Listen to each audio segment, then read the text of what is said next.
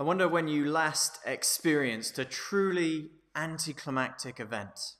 It might have been a sporting event that didn't go down the way that you'd hoped, or an ending to a film or a TV series that didn't go the way that you were expecting it to, or even the personal experience in your work or social life of putting huge energy into planning an event which then, either because of COVID or for another reason, was cancelled and it just didn't go down as well as you'd hoped it would.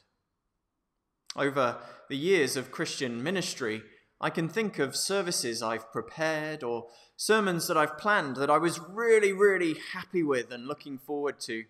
And then either hardly anybody showed up to the service itself, or the sermon which I thought was brilliant turned out to not actually be that good after all.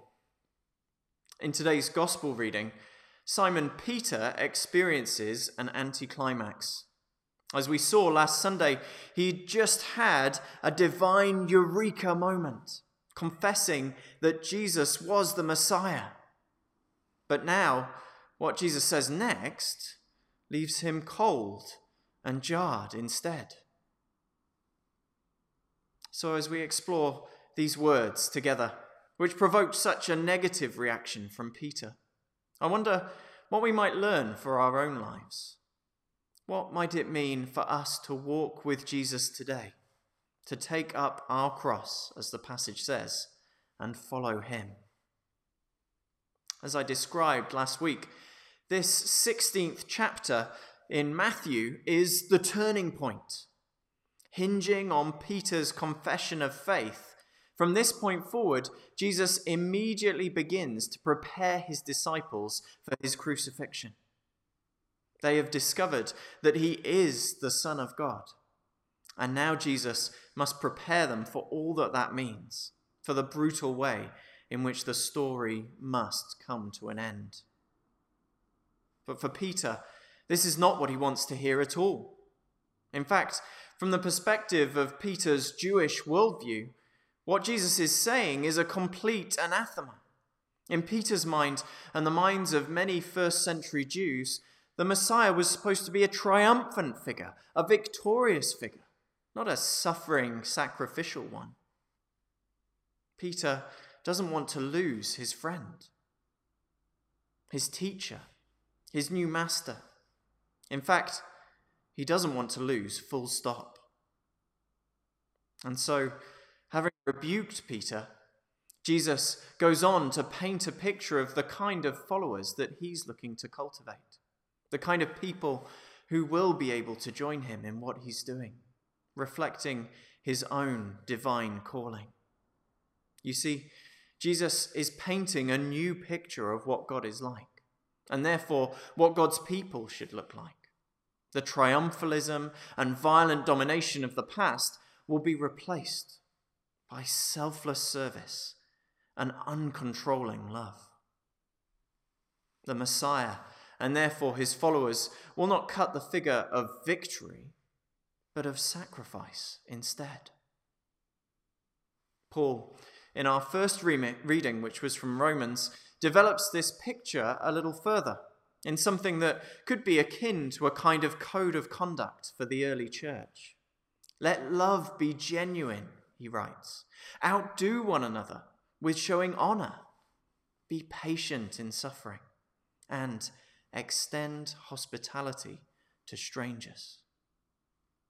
In other words, to be a Christian is to be an extension of Jesus' earthly ministry.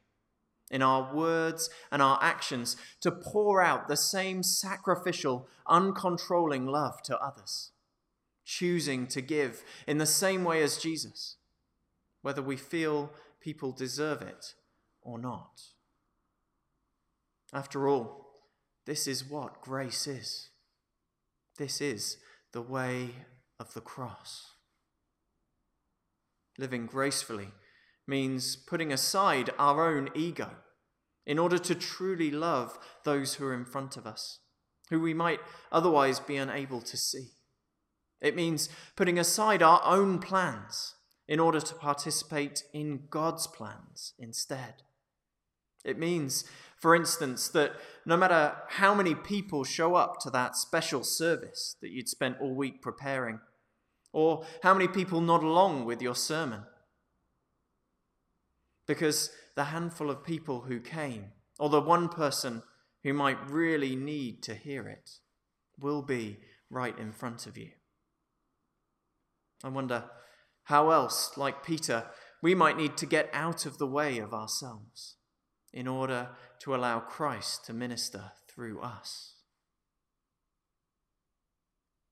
The great Christian author C.S. Lewis puts this same point across passionately when he writes this: "Give up yourself, and you will find your real self. Lose your life, and you will find it.